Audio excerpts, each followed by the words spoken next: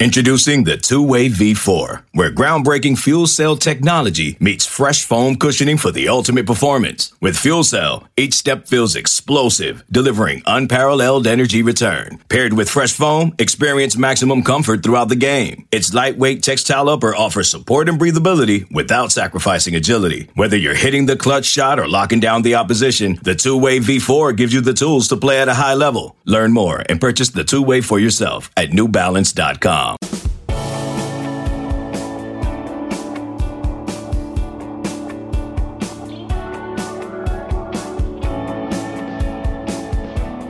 And just like that, we're back for another week. I'm Josh Pate. This is the Late Kick Extra podcast, as jam-packed a podcast as we have ever had. And I've got announcements to make beforehand. Welcome in. I'm going to remind you how this works momentarily. But first, I got some big news for you. I challenged you recently on Late Kick Live on the 24/7 Sports YouTube channel and here on the Late Kick Extra podcast, pretty much everywhere I could challenge you. I thought it'd take longer, but it didn't. You guys came through in like 48 hours. The challenge was, get us to 500 5-star reviews on Apple Podcast. If you do that, and when you do that, I told you we're taking you to 3 nights a week live on Late Kick Live on the 24/7 Sports YouTube channel, which you also get a podcast version of the following morning here. And I told you we're adding a second Late Kick Extra mailbag format podcast, like you're listening to right now, per week. Like I said, it took you about 48 hours, and now we have flown past 500 5-star reviews. I say go for 1,000, and I don't see any reason why we can't. I mean, with the current way we're tracking, it wouldn't take too long, and I don't know what I'm going to give away at that point. I don't know, a car, a million T-shirts. I don't know. We'll figure something out. But man, I appreciate it so much. Like I've told you, it doesn't go unnoticed. A lot of really important people notice when we achieve those kinds of milestones, and our podcast hasn't been around all that long, and we've passed a lot of big ones out there in the college football, media, podcasting industry, what have you. So thank you so much for that. Please keep those reviews coming. Please keep those 5-star reviews coming. Some of you ask, what can we do to help? What can we do to help? And it's kind of like you have gone into volunteer mode for the show and for the brand, and I appreciate that. Everything you can do to help us is free of charge. The 5-star reviews, the subscribing to the 24/7 Sports YouTube channel, and then just spreading the word, sharing our content on Twitter, Facebook, wherever you prefer to share it. That's how you help us. And lastly, give me a follow on Twitter, @LateKickJosh. Now let's dive in, and I'm going to remind you how this works because it has occurred to me. I've gone a couple of weeks and not done this at the beginning, and I think we have so many new listeners, I have to remind you, this is the Late Kick Extra podcast. This is a mailbag-only show. So it's Q&A, wall to wall. A lot of people think it's the best content that we do with Late Kick all week, any week.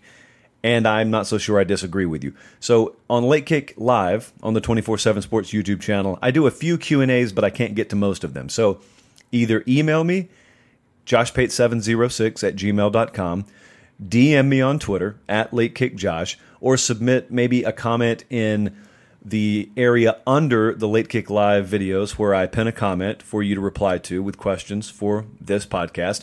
Or you can just do on Apple Podcast a written review and submit your questions there. But we have got a lot of them for this week. We've, I think, gone 30 or 35 questions deep, and we're going to get to these hopefully somewhere within the range of an hour. They don't get mad at me if I go a little bit over an hour, but I'm wasting time, so let's get after it.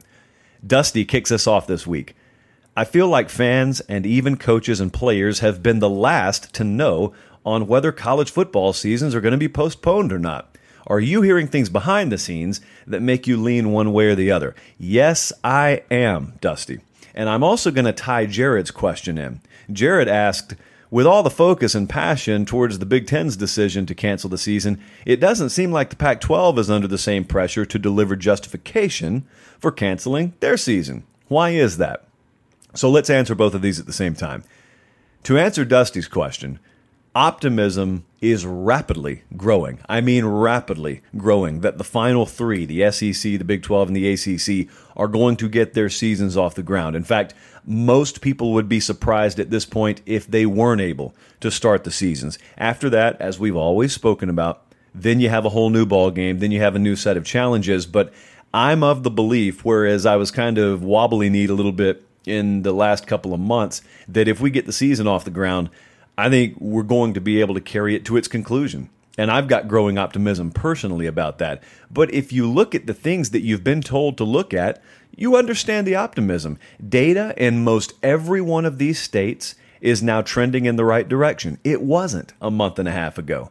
That's why I've been critical of the Big Ten's decision. To hop to Jared's question here, I've been critical of the Big Ten's decision because the statement they put out, which I thought didn't pass the smell test, and Kevin Warren's statement subsequently cited data and things going in the wrong direction in several states, and that simply wasn't the case. It would have been the case if the statement was released a month and a half or 2 months ago, but it wasn't. That's why I said it reeked of a statement that was filled with opinions that were formed 2 months ago, and then no one bothered to revise their opinion with new data. So yes, Dusty, optimism is growing, and I also think that there is speculation growing. Some people already know it, but there is speculation growing that this will go on to be viewed as a disastrous decision by the Big Ten. As for the Pac-12 I have avoided being critical of for two reasons. Number one, I really always viewed them as being in lockstep with the Big Ten. So whether that's fair or not, I always viewed their decision as one that was going to be directly tied to what the Big Ten did. But number two, even if they were independent of anything else, and technically they are, they had a different set of challenges out west. They had states that weren't even allowing programs to be in the building. I mean, Chip Kelly, I don't know if you heard this or not, but Chip Kelly, the day the Pac-12 announced that they were postponing the season, came out and said, well, we only just got back in our building today or yesterday, so I didn't even know how we were going to be able to pull this off anyway. So it was just a different set of hurdles out there. The Pac-12 gave much more thought-based and science-based reasoning for their decision. And secondly, it was known they had a different set of obstacles that were going to have to be overcome. So I, in my view, see the Pac-12 as having done something much more in line with what they needed to do or had to do. The Big Ten chose this. Let me be perfectly clear. The Big Ten chose this path, and they chose the path well before whatever imaginary deadline would have been where they had to make a decision. And that's what people are going to look back on. I think you're going to see other conferences get seasons off the ground, maybe even complete seasons, and you will look back at the Big Ten, and at that point you'll have the evidence that obviously it was possible to play a season safely. And secondly, not only did you not have one, you chose not to have one, and you made that choice weeks before you really needed to make that choice. Next up, Austin asks, in the past, you've given your thoughts on what you thought the best coaching job was in college football. My question to you is, what do you think are the best coaching jobs by conference and G5 as well? It's a good one, Austin. So I told you that I thought Georgia was the best job in the SEC. Let me pause. Here's what Austin asked. Austin asked best job, like if I'm a head coach and I'm looking at what the job entails. He's not asking for current best programs. All right, so with that reset button hit, in the SEC, Georgia, I think, is the best job in that conference. Texas, I think, is the best job in the Big 12. USC, I would still say, is the best job in the Pac-12, although I think University of Oregon has greatly raised its collective profile as a job. But the name of the game is recruiting, and while Oregon has successfully recruited nationally under Mario Cristobal, if I'm the right head coach, and I'm one of the best in America, you put me in Southern California with adequate resources, and I think I'll do okay for myself there. In the Big Ten, Ohio State, I think, is the clear number one job.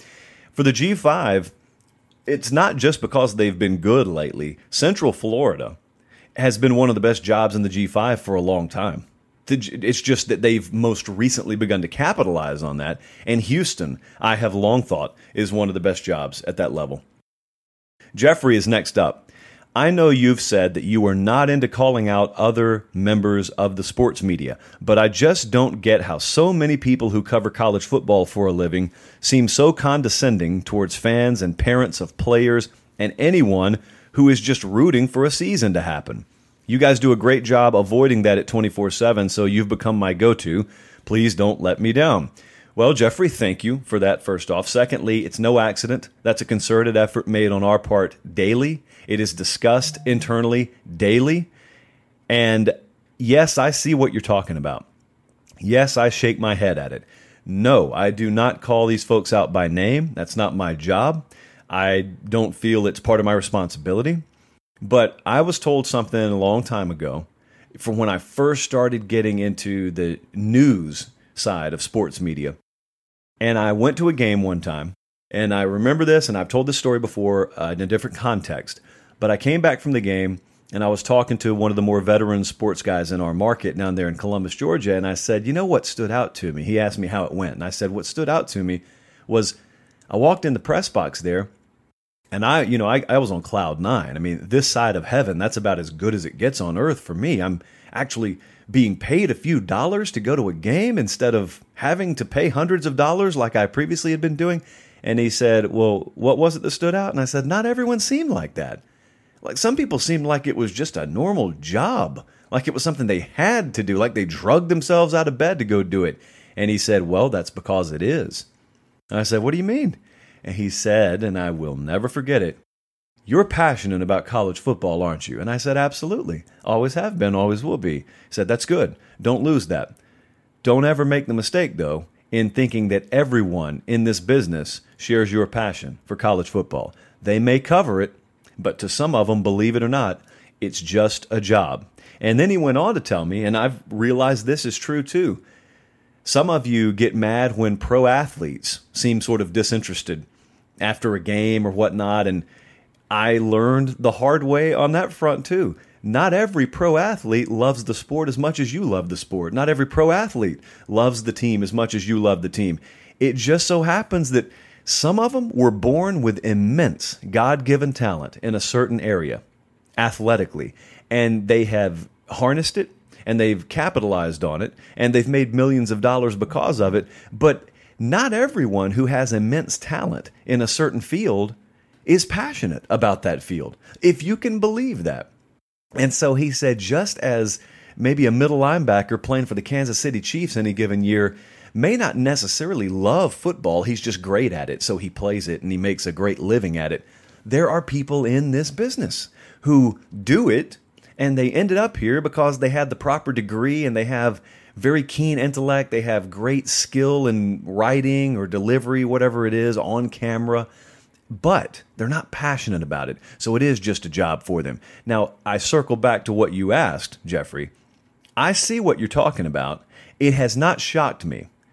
It's an obvious reality to me that some people in our particular industry, in our line of work, forgot who their audience was long ago. This is not some new revelation. They forgot who their audience was long ago.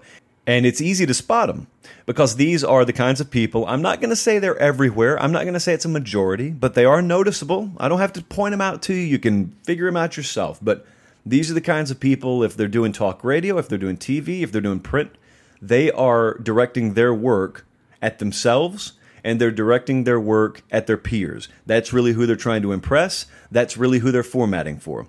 They're not formatting for you. They're not writing for you. They're not covering things. They're not delivering for you, even though you are the audience. They have long since forgotten about you. Like I said, that's on them. That's not for me to worry about. What I can worry about and control is this podcast, the show I do, the work we do at 24/7, and I can promise you this. Without hesitation, daily, this is discussed in our editorial meetings. Daily, it is discussed in every one of our formatting or production type meetings. And it is simply this. We have got an audience. There is a growing audience for 24/7 because many of you have left what turns you off and used to appeal to you but no longer does, because the same people that, like myself, you've grown up reading or watching at this point are no longer directing their content towards you, and you've come here because you accurately see that that's our mission here, and that's all it is. Really, it's a pretty easy formula when you get down to it. You've got an audience. A lot of you guys just love college football, or maybe you love college basketball, and you don't want anything else mixed in with it. You just want that delivered to you, and that's our job, and that's all our job is. We're not looking to change the world with this stuff. We're not looking to be activists with this stuff. We're just looking to bring you, the audience, what you want. And that's it. So if it seems that way, it's because it is that way. But I really appreciate that, Jeffrey. That does mean a lot. Blake is next up. Would you be more surprised if Georgia went undefeated and won a national title, or went 7-3 regular season with no SEC championship game appearance? Blake, I'd be more surprised if they went undefeated and won the national title. I mean, just statistically, I think that's borne out, but there would have been a difference if this question was, would you be more surprised if Georgia won the national title or went 7-3? But when you're adding that undefeated, I think it's going to be extremely difficult for anyone to go undefeated in the SEC this year. Georgia may go, what would it be, 11-1 eventually if they won the conference too? Maybe 11-1, maybe even 10-2 is good enough to win the SEC. Maybe they do that, and whoever the SEC puts in the playoff is going to have a great shot. I think they would be, outside of Clemson being there, they would be overwhelming favorites against pretty much anyone else that you put in that playoff. So if Georgia gets in there, then obviously you revise your predictions. But right now we're sitting here and you know who they've got to go through and go undefeated doing that. That'd be tough. Whereas 7-3 would obviously be an extreme for them too. But need I remind you, their over-under win total is 8. Oh, irresponsible. Turn the phone off there. Their over-under win total is 8. So that would be the under hitting by the slimmest of margins, the under hitting. I mean, so there's just as likely a chance, according to an odds maker, of them winning 7 games as there is of them winning 9 games. I know that sounds crazy, but we also haven't ever seen a season play out like this. So my point is, 7-3 seems terrible. 7-3 is a pretty good year this year, even if you are thought to be elite. And that's without knowing what potentially happens to your roster in, again, an unprecedented year. I know everyone loves to think in the best of cases, and you think glass all the way full, not just half full, all the way full and overflowing. But you got to understand, there is a decent chance that you may wake up in week 3. Who does Georgia play? I think it's Tennessee or someone like that. Maybe Alabama. In week 3, I mean, just take any given week. You may wake up on a Tuesday morning and see that 3 of your linebackers are going to be out this week due to either contact tracing standards or maybe a positive COVID test. And think about what that would do. Think about if you woke up on a Tuesday and you found out that 2 of your linebackers had sprained their knees and they were going to be out Saturday. I mean, it would be the same impact. It's just that we're thinking about it in different terms now. So not only do you have potential normal injury concerns like you would deal with every year, you are compounding that with the potential for COVID impacting your roster. And guys being really totally healthy, they just have to sit out because they've tested for something. Now you get how hard it is to go undefeated for anyone. Alabama, Georgia, anyone. So I got to go with 7-3 being more likely than undefeated national champ, Blake. Martin is next up. From all the insiders I've heard in Alabama, Paul Tyson is looking a lot better than Bryce Young has at fall practice. These are 2 quarterbacks for those of you unfamiliar. I've heard that the light has come on for Paul Tyson. Just curious why everyone is pushing a true freshman in Bryce Young to start as much as people were pushing for Jalen Hurts to start over Tua. Is it because they got it wrong with starting Jalen over Tua and they're overcompensating because of that? But let me unpack this.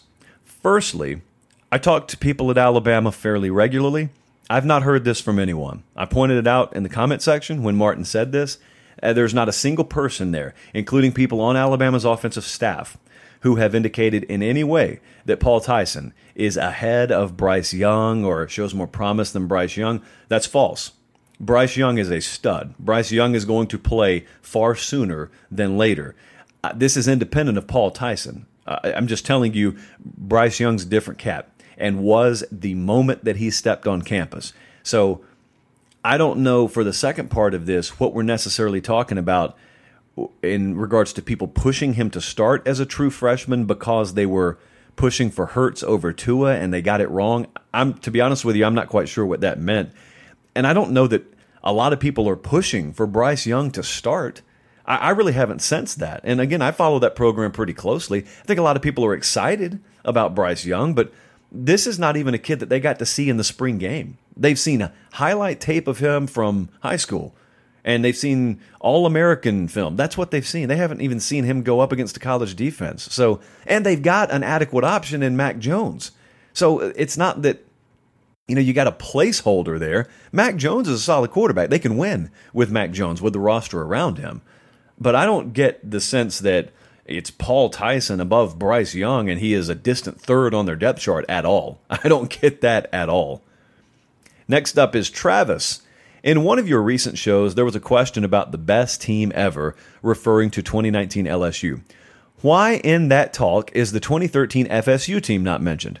I get that the 01 Miami team was loaded with NFL picks, as well as LSU last year, but so was 2013 FSU. They only had 2 close games all year. One was the start of the year, and the other, the opposing team knew the offensive calls, or FSU beats Auburn by 20.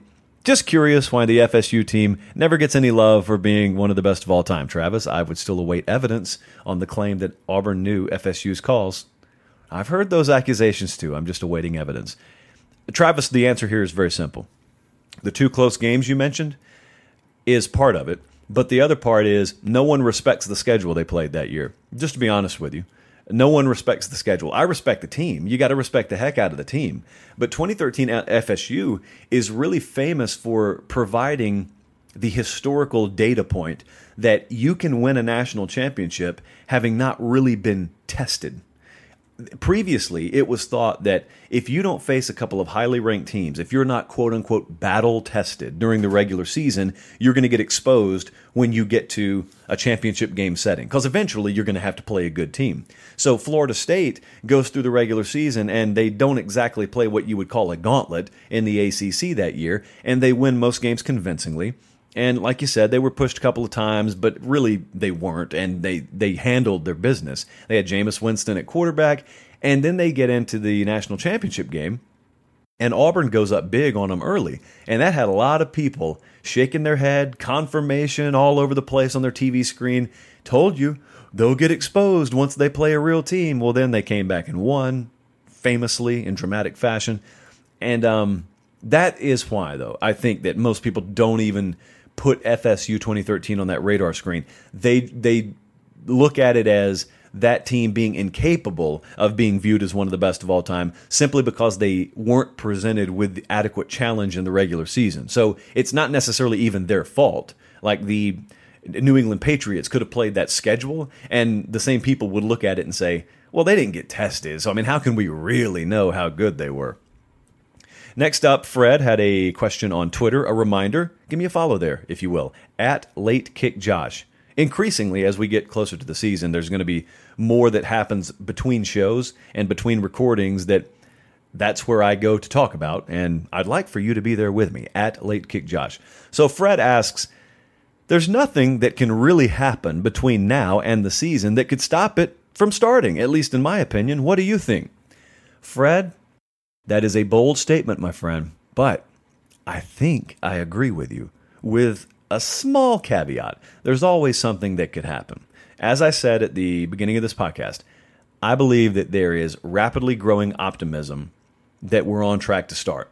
So with the understanding anything could happen, I really like where we're at right now. I know you've had some hiccups. I know you've had some programs have to put some kids on the shelf for a second because of positive testing. I know you've had some really scary-looking numbers about student body populations.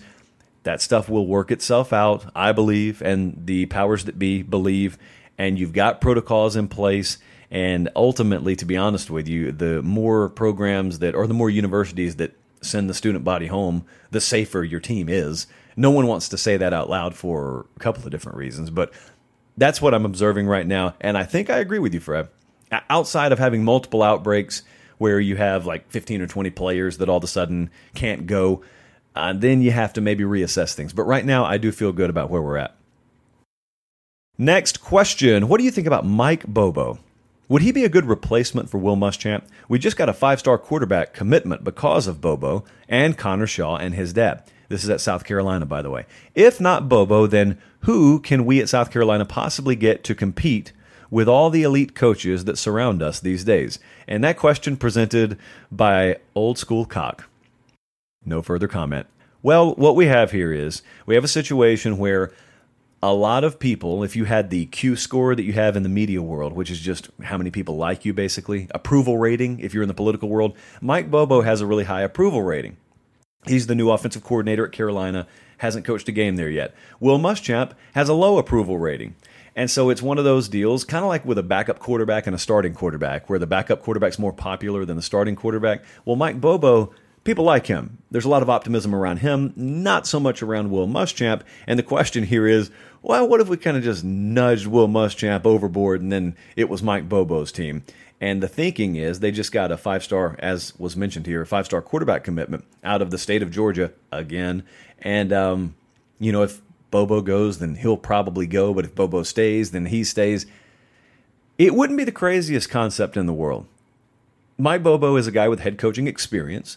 He is very well respected. I mean, you cannot find anyone in the coaching world to speak ill of Mike Bobo. When those allegations recently surfaced about him at Colorado State, I've never seen more people more forcefully come to the table in defense of someone behind the scenes and publicly than I did with Mike Bobo.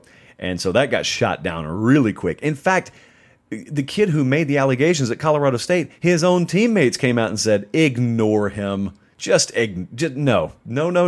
This dude was cool with us. He was always helpful. Ignore him. And then everyone in the coaching world, in a little more forceful terms at times, did as well. Mike Bobo, I think, would be an option there. I don't think it's crazy to consider that. Now, we talked about this on Late Kick Live the other night, but I just kind of wonder with the whole hot seat talk thing, to extend off of this, if it's going to matter this year. And we've spoken about this before. This is nothing new. But if disaster strikes and Carolina goes 2-8 this year, you can talk about COVID all you want to. You can talk about challenges all you want to, missing spring, trying to install a new offense.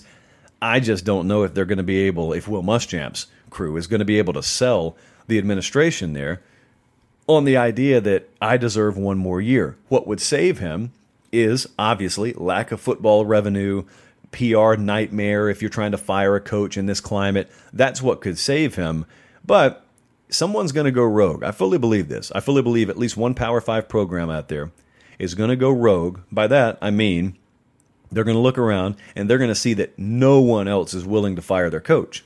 And so they may look around and say, well, if no one else is going to fire their coach, then we'll go ahead and do it. And yeah, we'll get criticized for it. And yeah, it's going to put a dent in our financials. But what we're going to get to do here is we're going to get to jump right to the front of the line, and we're going to get to take our pick of potential coaching candidates out there. We're not going to have to stand behind USC and 3 or 4 other major programs that have higher profile jobs than us. We're going to be alone in the line. We get to pick whoever we want to, within reason. So, you could have Mike Bobo, or you could have your pick of maybe other candidates that you wouldn't normally have your pick from. Or you could not make a move at all. Or Carolina could shock the world and go like 6-4, 7-3. A lot of options on the table. Jay is next up. With only 39 teams representing the Power 5 conferences this year, and the SEC holding the reputation of being the toughest conference, where would you project the over-under for most teams ranked in the top 25 of the playoff rankings at any given point? Also, where might you project the over-under for the G5? Well, this is a fascinating question. What Jay is asking is that at any given point, how many SEC teams do you think could be ranked in the top 25? I'm a believer, I was talking to our bud Elliott about this yesterday, I'm a believer that the top 25 is pretty irrelevant this year, or every year, but if you're going to shave the number of teams that are still active down, why not shave to a top 15, let's say, instead of a top 25? And so in the top 15, the answer would be different. But Jay, if you're talking top 25, I mean, if I were to freeze things in like week 8 of the season, I think Alabama would be ranked. I think Auburn would be ranked. I think LSU would be ranked. I think A&M would be ranked. I think Georgia would be ranked. Florida would be ranked.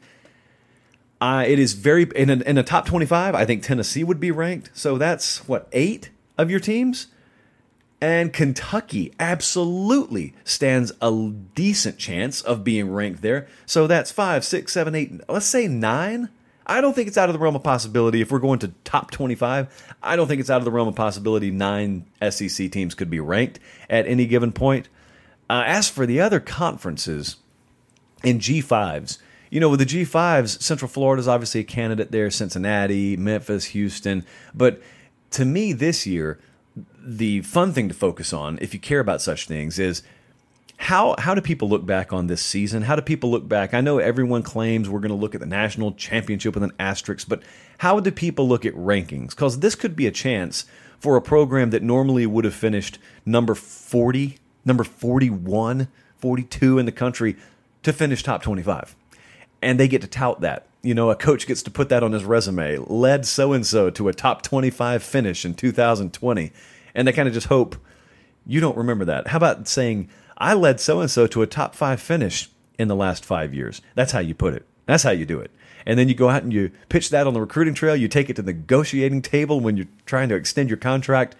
So I know that's not at all what you asked, Jay, but I think that in a conference like the SEC, which is the one you asked about, easily you could have 9 teams. You could even push 10. Like if Ole Miss tries to pull something crazy or Mike Leach pulls something crazy, you could have 10 for that matter. Chris is next. If Georgia ends up having a more powerful offense, will people accuse the defense of taking a step back? Chris, I say this respectfully. I'm not directing this towards you, but I'm just more throwing it out there. I don't care. Like if I were a Georgia fan, I don't care what people accuse me of. Here's the only thing I care about. Is our football team better with Todd Monken and whatever they're going to run offensively? Are we better than we were last year and in previous years? Have we upgraded the overall product we're putting on the field? If the answer is yes, who cares what they say about my defense? It's like LSU last year. I don't know if people remember this, but in the first half of the season, people were pretty critical of LSU's defense. How'd that team finish? They put up record numbers. They won a national championship. They rewrote the college football record books in the process. So you could either focus on the fact that some people were critical of their defense, or you could focus on the fact that they may very well have had the best college football team of all time last year. And we understand that they go hand in hand. With the better product on the field offensively, you score quicker, you give yourself a lot more leeway to do some things defensively and be more aggressive defensively. That may involve giving up a few more points, but if the cumulative effect and impact of the move is that your team is better, that's all that matters. And if Georgia's team is better this year, Chris, I think you would agree here, you'll probably smile all the way to the podium, all the way to the confetti flying around you if someone's critical of your defense. Like, I think Georgia will have the best defense in the country this year. But if they finish 6th in the country in total defense and they win a national championship in the process, I don't think many people will be shedding tears in Athens, Georgia. David's next. What are the odds the current situation causes the demise of the Big Ten? And what signs should we look for? Well, I don't think the Big Ten's going to see a demise anytime soon, David. I think there will be a lot of noticeable changes to the conference, some that are obvious and some that maybe are hidden that we'll find out in the future together because of this. I think a lot of it depends on what they're able to do in the spring. I'm not optimistic about their chances of getting anything worthwhile off the ground in the spring. I certainly hope I'm wrong now. I want my predictions to be right, but in this case, I want them to be wrong because I'd love to be talking about Ohio State and Michigan in March. That would be, and not on the basketball court. That would be really, really fun. However, what are the signs that you should look for? Well, obviously recruiting. I'll tell you what else you should look for. And I don't think this is going to be the case, but I could be wrong here. Look for fan engagement. When the product comes back, if it's spring or if it's next fall, just look for fan engagement. Look at the shots in the upper levels of those stadiums. Is every house packed like it normally is? Or do you see some chunks of open seats? Look at television numbers. Look at the metered markets up there. It's an industry term, but it's basically the bigger markets have TV meter numbers, and you can get a more accurate read of how many people are watching. And just see if they're off a tick. And what that would indicate is some people walked away from the table when you walked away and they never came back. Now, I don't think that's going to happen. Full disclosure, I think when Big Ten football is back, I think Big Ten fans will be back. However, that's not a definite, because I can tell you right now some people up there have been badly turned off by this. Now, if you're an alum of a Big Ten program like Wisconsin, you're always going to be Wisconsin. But if you just grew up in, I don't know, Green Bay, for example, and yeah, you're a big Packers fan, and you didn't go to Wisconsin, but you just pull for them because they're the closest major college team. But I mean, you could live without him. Maybe you walked away from the table. Maybe you're disgusted enough this year to just not come back. I don't know. I hope that's not the case now. I don't, unlike some out there, I don't say these things with glee in my voice at all. However, I think a lot remains to be seen, and it hinges on what they're able to do in spring. And here's what I think would really have some newborn good faith with your fan base up there, your constituents, your audience. If you cleaned house, if you had new leadership, if you made changes up there that indicated the mistakes we just made, we will never make again. I think that would go a long way in absolving you of a lot of the rightful criticism that will be directed your way if things go the way it looks like they will go. Ryan, next up, as a newly minted Iowa State fan, what are our team's biggest hurdles to winning a national title? Also, let me know your shirt size. I'll send some tees your way. Extra large, Ryan, is the shirt size, and I'll take any free Iowa State merchandise I can get. As I have said on Late Kick Live many times, I don't lead the show with it, but I slip it in there, and a lot of you have picked up on it. I have a fascination with Iowa State. I feel a connection to Iowa State. I've never been to Iowa. I've never been to the state before. Yet, I have said my favorite trophy, my favorite rivalry trophy is Floyd of Rosedale, which is Iowa, Minnesota. My favorite team that I have really never had an attachment to growing up is Iowa State. And my favorite movie is Field of Dreams, set in the state of Iowa. So I wasn't born in Iowa, never been there, but I just feel like maybe in another life. Like you know what I just realized? Now this is pure nerd alert, and I won't spend more than 15 seconds on this. But growing up, I was a pro wrestling fan. I really liked Triple H. His first world title win was in Ames, Iowa, the night after SummerSlam 1999, which was in the Target Center in Minneapolis, Minnesota. All right, 15 seconds is up on that. So with Iowa State, I don't know where the fascination comes from, is my point. Like, I like the head coach there in Matt Campbell. They got a really good quarterback in Brock Purdy right now. But I think what kind of piqued my interest in Iowa State is I watch a lot of games, as do most of you. And so I watch a lot of games, and there are some places that I've watched, and it's always been fascinating to me how hard it feels like it is to play there. Now, I grew up covering the SEC and going to games in the SEC, so every stadium you go in down here, it's 90,000, 100,000 people. Obviously, it's hard to play at all these places. But then I'll turn on an Iowa State game, and it'll be, 11 o'clock a.m. kickoff there, local time, and it's the capacity of the stadium is not 100,000 by any stretch, but it just, for some reason, it's kind of the same way when you watch a game at Utah or BYU for some reason. It just feels like, boy, those places, it does not feel very hospitable. It does not feel like that opposing team is having a good run of things right now. I don't know what that is, but it's palpable. It even comes through the TV. And so I would imagine if I could ever get to a game there in a year where we could have full capacity, which is on my bucket list, it's a goal of mine, then I would imagine that it would probably come through if you're standing on the sideline too. So Ryan asked, what are the biggest hurdles to winning a title? Roster deficit. Iowa State's probably in as good a roster position right now as they've been. You could argue as they've ever been, to be honest with you, with what Matt Campbell's done there. And you got a quarterback there that is a bona fide postseason Big 12 Player of the Year kind of candidate. He could be in that conversation. So roster-wise, they're there. But when you're talking about your twos, like this is a game where you play 11 at a time, but when you're talking about your next wave, that's where it's tough. Because if you're Oklahoma or even Texas, even when a Texas, for example, is not elite, quote-unquote, it's really hard to match their twos.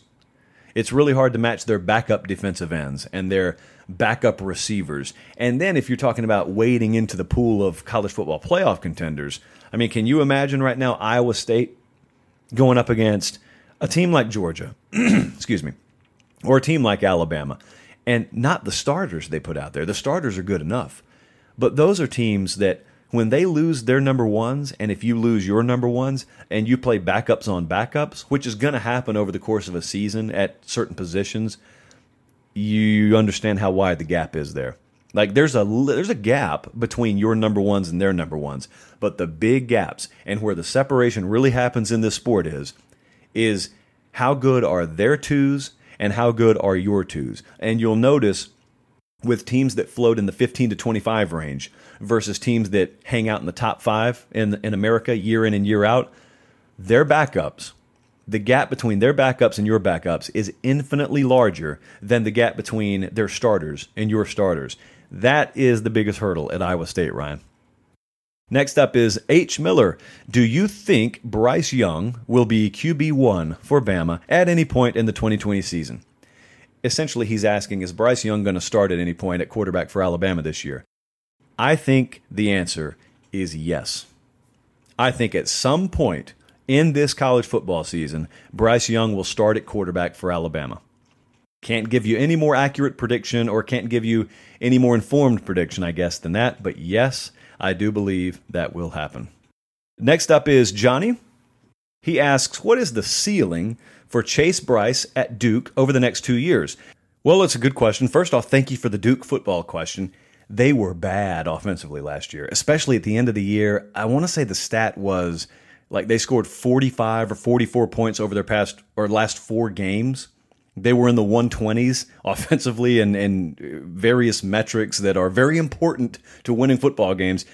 And their receiver core is very lackluster, was last year, is going to enter this year unproven. And so I say all that to say, even if Chase Bryce is a stud, he's walking into a situation where there is significant improvement that needs to be made for them to be an offense that can compete and can push people over there. Now, the good news is, I think he is talented. They had a scrimmage Saturday and heard some good things about him out of that scrimmage. But, I mean, you put a stud quarterback, and that's a stretch now. I'm saying even if he is a stud quarterback, if you put him on the field and he doesn't have really many options to throw to, we've seen that happen before. So my question is not so much about Chase Bryce. The question about Duke is ultimately going to be, what about the supporting cast? And I'm very, very unsold on the supporting cast right now.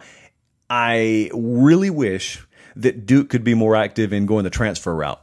Like it's a lot tougher to be getting kids into Duke, and the reason I say that is because if I were to have that guy for 2 years and I were Dave Cutcliffe, I'd look around and say, let's go bring half a dozen transfers in here. Let's go for it. In 2021, let's just go for it. But I don't know that that's necessarily realistic there. So going to have to do it the old-fashioned way. Development. And believe it or not, Dave Cutcliffe has done that a time or two in his career. Next up, we've got a screenshot. I put in my notes, screenshot on the home screen. So this is fascinating podcasting here. I'm killing time while I get to the home screen. Okay, here we go. So I noticed a lot of you, when you leave your reviews in the Apple Podcast review section, leave a 5-star review, by the way, if you haven't already. My sister hadn't even left one. I was in her kitchen last night. We were talking about stuff. I said, give me your phone. She said, no. And I said, give me your phone. She said, what do you want to look at? I'll pull it up. And so we pulled up Apple Podcast. And there, not only was she not subscribed, but she hadn't even left a 5-star review. So I have cheated, and I have doctored one 5-star review for our show. But what I notice is a lot of you guys, when you drop the review, you don't even necessarily submit a question with your review, you just leave a comment. And since this is a Q&A, I normally don't read the comments, but I wanted to read one because it'll really raise my self-esteem early on this Wednesday morning, let's be honest. And secondly, I want to acknowledge in reading this one comment that I read every one of them and I really appreciate them. So this is very fascinating because it's a 5-star review, and BC1Cam says, Dear sponsors, are you guys listening? Ford, Chevy, Coke, you guys out there listening? He says, Dear sponsors, Josh and the team have the best show in the market. And since we're not doing radio, I can only assume that the market means the entire world. And that is very big if true. If true. He says, please give them all the money so we can have more time with them. This is real now. I'm not making this up. You can go look at it yourself. The show is so good, in fact, I bought an iPad just to review the podcast. I literally did not own one Apple product ever until I needed to review this show. Now that you mention it, Tim Cook, I've stood next to you at a couple of Auburn games. I'm selling iPads for you guys. We're selling product for you guys. So maybe that's the next sponsor we need to talk about. I already use an Apple product on set every show anyway. I just have a 24/7 sticker over the front of it. I could peel that sticker off for the right price. And then BC1Cam goes on to say, keep up the wonderful work. I guess if I had a question, I would ask that you mention the whole NCAA Tennessee transfer debacle. And he's talking about Cade Mays, 5-star offensive lineman that was from Tennessee, committed to Georgia, has now transferred to Tennessee, had his immediate eligibility waiver denied, Listen, on the surface, it looks inexplicable to me. Not by the letter of the law. If they're strictly going by the letter of the law, he probably shouldn't be playing this year. But that's the whole thing. That's not what they go by. It's like someone has to wake up on the right side of the bed in Indianapolis and, okay, well, you either made enough noise or you play the right position, or I'm just in a good mood today, so I think I'll approve your waiver. So, yeah, I get what you're saying there. The next one is he wants me to acknowledge that Vol fans are the best. Well, you certainly are the best, BC1 Cam, and my mom's a Tennessee fan too, so I certainly would never suggest otherwise. And then he asks, also, is there any way 24/7 can send some Tennessee film to my Twitter account? Well, it would not be a 24/7 call. Unfortunately, it would be a CBS call, and they're very particular, as you could understand, about just sending their media out with no licensing. So, hey, if it were up to me, I'd do it. But then again, that's probably why I'm not running a major media organization right now. But in all sincerity, I appreciate that comment, and I appreciate the comments like that we get from a lot of you. It does mean a lot, and I read every single one of them. Next up is Jay Ferg. Despite no immediate evidence in the fall of 2020 because we can't play, do you think Penn State is going to shift to a more pass-heavy attack under Kirk Soraka, or do they lean more on RPO? That's a good question, and I think it's going to be a case-by-case. Soraka is a guy, and I don't think Franklin would have hired him otherwise, who can tailor his system to the personnel. You've got to be able to do that today.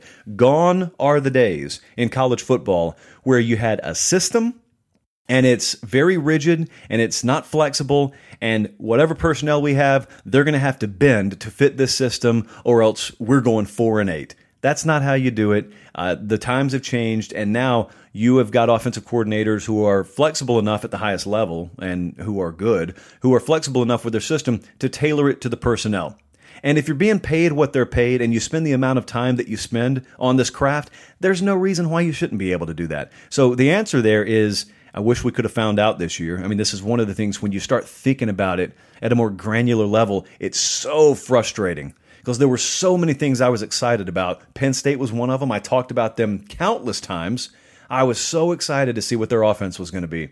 And now, instead, you just have to wonder what could have been, what would have been. What would Penn State's record be right now? Pathetic. Not the record. I'm saying the fact that I can't see it is pathetic. HPuff11, next up. How do you see Tennessee finishing with the new schedule and opponents they were given? Well, I'm not going to give out predictions quite yet, although that's coming in the near future. And a quick reminder, we are going to be doing what I call grand season predictions for all the big teams, Tennessee included, in the very near future on the 24/7 Sports YouTube channel. You're going to want to subscribe there if you haven't already. I'm telling you, we got some really good stuff coming, and selfishly, I think we already have good stuff out there. But even if you're not already subscribed, do it. It's free. Doesn't cost a thing. You have to watch an ad every now and then, but that's about it. And you do that on TV anyway. And we will do best, worst, and most likely record scenarios for every team, Tennessee included. And what I think we'll be looking at there is there's a possibility that Tennessee finishes below 500 in their worst case. The best case, they're pulling off some stunners, and they're in like 8-2, 7-3 territory. I think their win total was either 5 or 6. I can't remember which one it was. Tennessee is in a position, as I said, moments after the SEC released the entire schedule, they're in a position to shock some people because they're certainly not going to be favored against Georgia or Alabama, but they're in position where they play those teams before and after they play each other. So if you believe in a look-ahead spot, if you believe in a letdown spot, and not everyone buys into that, but if you do buy into it, certainly it doesn't hurt to have those teams at that spot. They play Georgia early in the season. What if Georgia's offense hasn't come together yet? What if Tennessee and Jeremy Pruitt, and what if this offense, what if they're playing a style of football this year that's ultra physical, and they're trying to bludgeon you, and they're doing it because they don't believe that teams have adequately prepared in the different setting that they've had in this offseason. They don't believe that coaches have been able to get their teams prepared to deal with that pounding like they normally would have been able to. And as a result, Tennessee is able to shorten games and really turn games into boxing matches, and they've taken body blow after body blow to you. What if that's Tennessee's style this year? And what if they're able to carry it out to perfection and win some games 17-13? I don't know, but that will be covered in our Tennessee preview coming up. Next up, in an extreme scenario, do you think universities could allow athletes to use facilities and maintain their practice schedule while the regular student body was sent home. I do believe that. I don't believe an entire, like a total college football bubble is possible. I don't think you could do with college football what they're doing with the NBA, for example. However, I think it's much more attainable to a degree than people realize. And it's happening at some places right now. For instance, if you have sent the normal student body home, or if you've sent them into an entire virtual learning mode, so you don't have classroom settings, and therefore you greatly reduce human-to-human interaction on campus, and you already had your football players majority taking virtual classes, and this is where their discipline is paramount, you kind of got them insulated in their own dorm settings, and I know the dorm numbers and percentages are different campus to campus, but if you can keep them at the facility, and if you can just keep them kind of locked away as much as you possibly can, I think that you can borderline achieve kind of a pseudo bubble, if you will. A bubble, it's got some holes in it, but you're injecting more air into it than is exiting through the holes. So the net effect is, hey, we still have a bubble here. We're having to inject a lot of air into it, but we still got a bubble.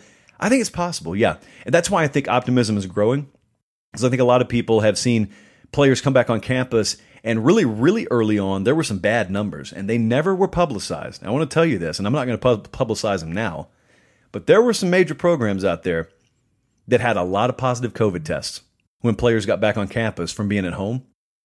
And it wasn't publicized, and they got it under control. They knew all the while they could get it under control, and they have. And now some of those same programs have gone several weeks without having a positive, which goes to show you they know what they're doing. They're just worried about other folks not knowing what they're doing. And so that's why there's optimism. If they can keep them where they control the environment, they feel very good about getting the season underway and off the ground. Goose, next up. What is the impact of Quinn Ewers' commitment to Texas? I heard Steve Wiltfong say, with his commitment, the future of Texas football is as bright as any program in America.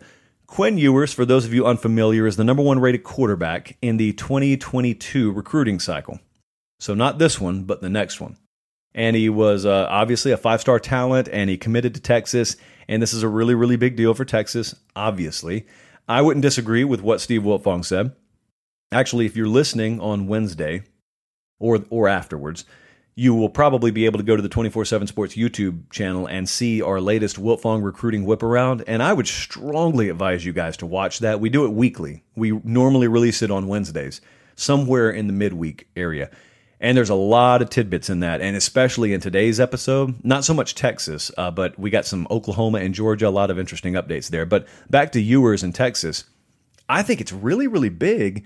Now, here's what it's contingent on. What it's contingent on is do something this year. Because, see, that really is what makes your future brighter. If you show me that you're on track this year, like you got a 15-year senior quarterback in Sam Ehlinger this year, you got a really deep stacked defensive line this year, you got a talented enough team to win the Big 12 this year, I don't want to wait until next year. What I'd love to see is I'd love to see a program that's already humming, that's already infused itself with a couple of new coordinators, and we're getting immediate results out of them, and then we're going to plug in the number one overall quarterback in America in the next recruiting cycle.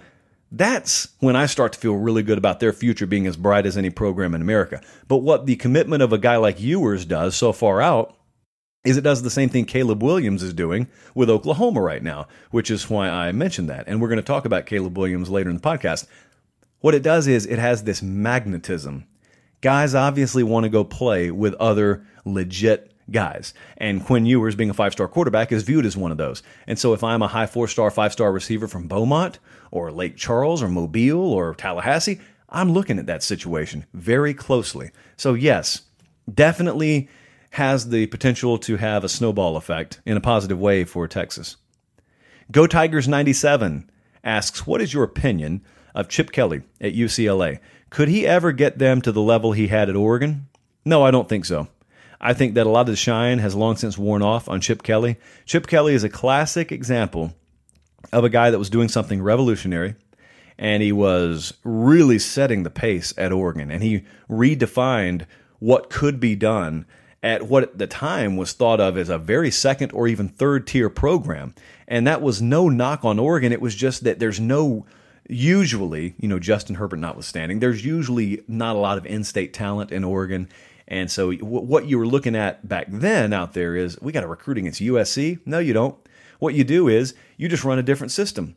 And you run a system wherein a USC 3-star is a 5-star for your purposes. You can get kids up there they didn't even offer, and you can beat them. You can run circles around them with the guys they didn't offer in a lot of cases, and then you raise the profile of your program, and then you can start recruiting more heads up, and folks want to come up there, and that's what Chip Kelly did there. But the point is, he was doing something offensively that was revolutionary at the time. The problem is, nothing is revolutionary for long in any sport, college football or anything else.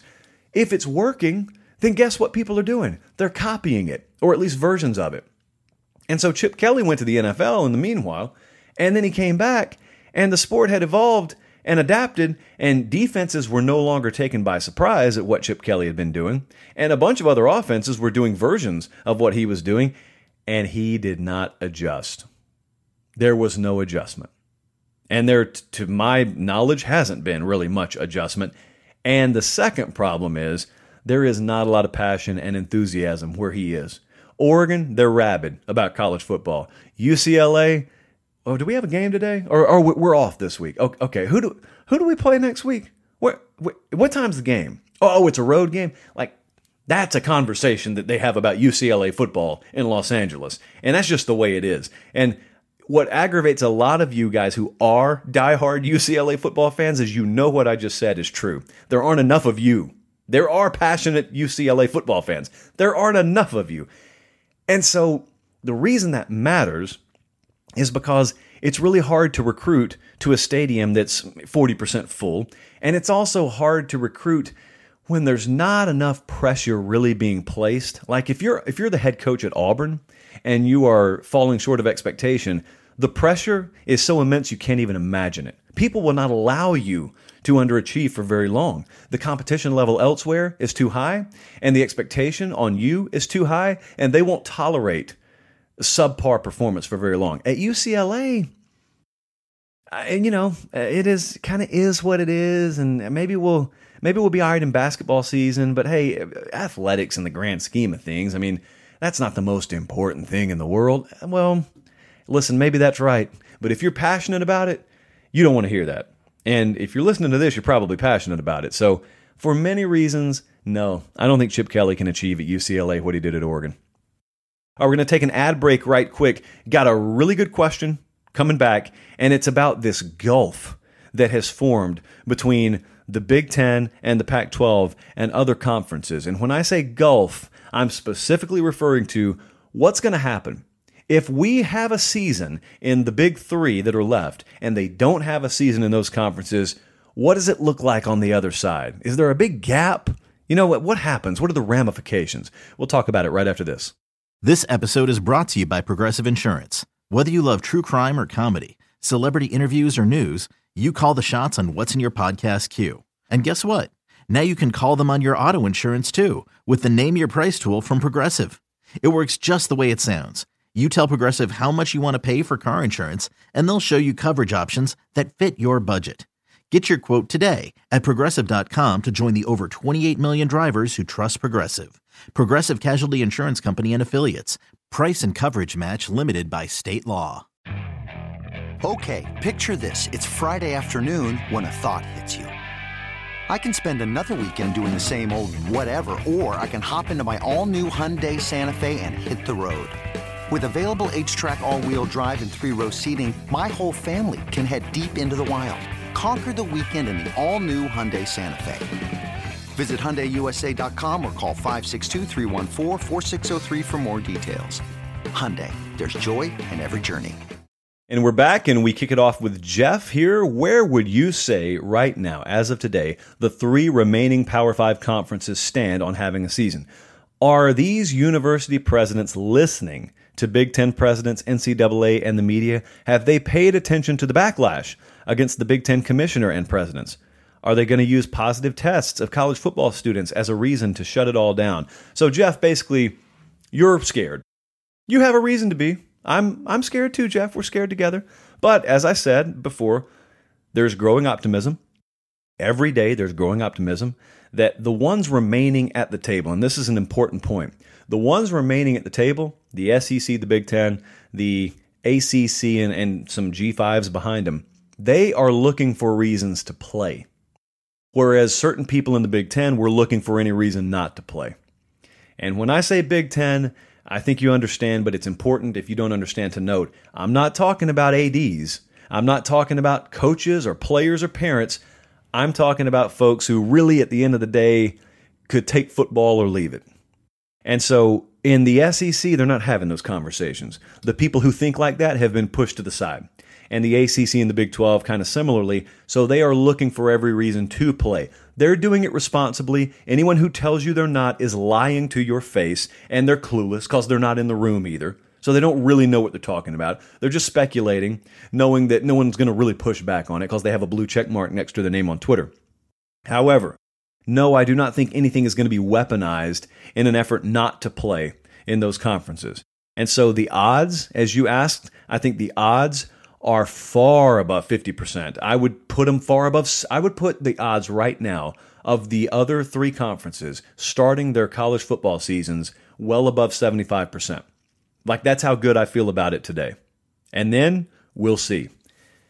Joe asks probably the most important question in the history of this podcast. Joe asks, hey, are there going to be any SEC snow games this season? Well, Joe, I was looking at the schedule, and there is potential here. Because remember, the SEC regular season is going to stretch into December. And there are a couple of dates right off the top of my head before even pulling up my helmet grid schedule here. I am fascinated by the prospect of Alabama playing at Arkansas. That's Northwest Arkansas, or as we like to say in the South, halfway to Canada. And they're going to play in Fayetteville December 5th. Okay, so there's potential there. It's going to be miserable weather-wise either way. But also, Florida plays at Tennessee. That doesn't figure to be too fun for kids from Gainesville, some of whom never left the state of Florida growing up. And I'm not knocking that lifestyle because I wouldn't either if I grew up in Florida. And we have a game where South Carolina plays at Kentucky.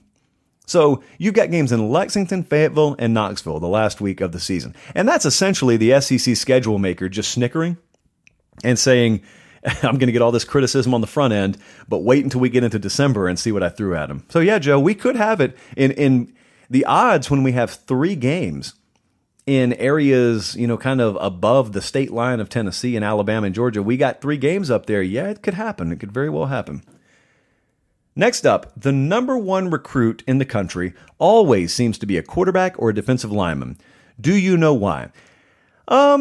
I don't necessarily know why. I think there's a premium placed on those positions for obvious reasons. I think also that this is something that is better suited for a member of the Rankings Council to answer. So what I'm going to do is I'm going to seamlessly pass this one off to Bud Elliott and Barton Simmons, and hopefully one of them is eavesdropping right now. So, Bud, why does the number 1 recruit in the country always seem to be a quarterback or a defensive lineman? Explain yourself. Next up, Trav Dye. In the interest of fairness in the FBS, what do you think of conferences having a relegation system similar to the ones they use in overseas soccer? Take the SEC and the American Athletic Conference, for example. Let's say they formed an alliance, kind of a super alliance, where the top 2 teams from the AAC at the end of the season replaced the bottom 2 teams in the SEC. I would love it for the simple fact that everyone in FBS could realistically be no more than 2 years away from the playoff. Please be gentle with me. I think we had a version of this question a couple of weeks ago. Conceptually, this would be so fun. Conceptually, I say conceptually because we have to get to reality in a second, but conceptually, this would be a blast to watch. And you'd finally have real heat on programs like Vanderbilt. Vanderbilt, as I said on Twitter with Mike Griffith yesterday, Vanderbilt, some of you may not know this, there are multiple Texas high school football programs with better facilities than Vanderbilt. That is not sarcasm. That is a sad reality. And the reason, obviously, is that they know they can cash that check every year and really not have to invest in football. And it's a shame to watch. It's why you would never, ever, ever, even if they go winless 10 years in a row, hear me call for the head coach of Vanderbilt to be fired. Never would. It's not even a fair proposition. Well, this would put heat on a program like Vanderbilt to invest or get out and no longer be able to cash that check. And conversely, it would give incentive to programs like Central Florida, like Memphis, an added incentive on top of what they already have to keep winning and then get a spot at the big boy table and then come prove yourself. Try and do what people say you're incapable of doing. Now, for contractual reasons and a million other reasons, conference affiliations, whatnot, no, this can't happen. But boy, it would be fun. If we just reinvented the sport today and we reworked the TV deals today and conference affiliation today, I'm not so sure I wouldn't be right there along with you. I would love to watch that. Bo Evil is next up. Why couldn't the SEC let Clemson play South Carolina? Both teams wanted to play. They could have made an exception for that game. Well, they probably could, and I was rooting for it to happen, but you got to extend things beyond just that. You got to extend things to, what would you have done with Georgia Tech? What would you have done FSU, Florida? What would you have done Kentucky, Louisville? Would we have matched all those up? And for the teams that needed a game in the final weekend that weren't part of a traditional in-state rivalry, what would you have done with them? Like who would Auburn have played? Who would Mississippi State have played? Would you have added another conference game onto some schedules and an out-of-conference game for others? And then, of course, you come to the big hurdle, which is understanding if you keep your schedule in a bubble and you play an all-conference schedule, you don't have to worry about what happens elsewhere. And you don't have to worry about rescheduling elsewhere. Like if Clemson were to have a game in week 6 that they can't play, and then they need to place that one somewhere else, does it overlap with Carolina and that game they have scheduled there? And you have all sorts of potential hiccups that you don't have to worry about as much if you have just a regular conference-only schedule. 15P Stevenson is next up. With recruiting being in a dead period for the foreseeable future, do you think what Caleb Williams just did for Oklahoma will become a trend? What are your thoughts on the Sooner Summit? Very good idea. Really interesting what happened there. The Sooner Summit, for those of you unfamiliar, and Caleb Williams, for those of you unfamiliar, is the number 1 rated quarterback in this recruiting cycle per the 24/7 Sports team, or not team, player recruiting rankings. And Caleb Williams, number 1 quarterback in America, is committed to Oklahoma. I think he committed on July 4th. And no one's taking visits right now because it's a dead period. They've extended it, and you can't be taking official visits. Well, Caleb Williams took it upon himself to organize an unofficial visit weekend. And they brought a bunch of top prospects to Norman kind of unofficially. They had to come on their own dime. And it looks like it has already or will soon pay dividends for them. And it already did. I think they got a commitment or two over the weekend. But if they didn't already, it soon will. And Georgia did this too. And yes, I think it's going to become a trend. And this is why I was talking about what I did with Quinn Ewers. It is really important to have those sort of alpha dogs in your recruiting class. Normally it's a quarterback, not always, but normally, especially, like triple especially, in an unprecedented time like this where coaches can only do so much because it's a dead period. Well, if you've got a player acting as a coach, then you can imagine what that does for your overall recruiting effort.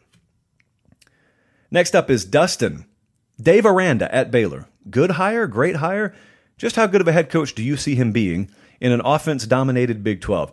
I think he'll do okay for himself, or if he does, or if he doesn't, rather, I don't think it'll be because of his philosophy. Maybe he's just not a good head coach, or maybe he's not equipped to run a program or manage people. That we can't know. I'm not speculating. I'm just saying we can't know that. But him being a defensive coach, I couldn't care less about that. I mean, I look at the style of play, not necessarily the philosophy, but the style of play that Matt Campbell has employed at Iowa State. Iowa State, to go back to the Cyclones again, that's not a program that's playing basketball on grass. I mean, they play pretty physical up there, and they play pretty hard-nosed, smash mouth up there, and they got a good defensive profile up there. And they don't get to recruit Texas as readily as you do at Baylor. So maybe he doesn't do it in year one, but I think Dave Aranda could be okay there. If you got the right offensive system and staff in place, I think he absolutely could be okay there. All right, a reminder, do a few things for me. Subscribe to the podcast, and if you're listening, you probably have, but also get your friends to. Those 5-star reviews are like gold to us. Subscribe to the 24/7 Sports YouTube channel, and give me a follow on Twitter, @LateKickJosh. And if that was too fast for you, you can hit that little 10-second backwards rewind button that most of you have, and you can listen to that all again. But it really, really helps us. See, a lot of times when I find a good podcast, I want to keep it a secret, so I don't tell my friends. But here's the incentive for you. the more traction we get, the more products that we get to present to you. And essentially, what a lot of our vision is for 24/7 is understanding there is kind of an oasis that we can build in the college football media world, because a lot of it you don't like anymore. I'm right there with you. I don't even watch a lot of TV, and I'm paid to do this, but there's just not a lot out there that appeals to me. And I know I'm not alone. I know you guys. I know my audience intimately because I am in you. I am of you. I am one of you. And I'm not lying about that. I don't pretend. That is exactly where I come from. That's exactly how I think. That's why I understand what you guys want, because I pretty much want the same things you do. And that is the mentality and philosophy that we have here collectively at 24/7 Sports. And what I'm saying is the more traction, the more attention, the more love you give in the form of subscriptions and comments and reviews and listens and downloads, the more that it gets noticed by the big boys. And the more it gets noticed, the more resources we are allocated. The more resources we're allocated, the more products like this we can launch and create an entire kind of ecosystem here where you can come here for whatever your college football wants and needs are. You don't have to go anywhere else. We have it all, from gambling to game predictions to program whispers and intel to recruiting. Everything you need to know, none of the stuff you don't care about, this is where we want to house it. And we can do it with your help, and we will do it with your help. So again, I appreciate you listening. Went a little over an hour. Apologize. Slap my own self on the wrist there. Soon, you will have a podcast product from us in your feed 5 days a week. And as I said, it's because of you. So again, thanks for listening wherever you have been. I'm Josh Pate. This is the Late Kick Extra Podcast. Have a great rest of your week, and God bless.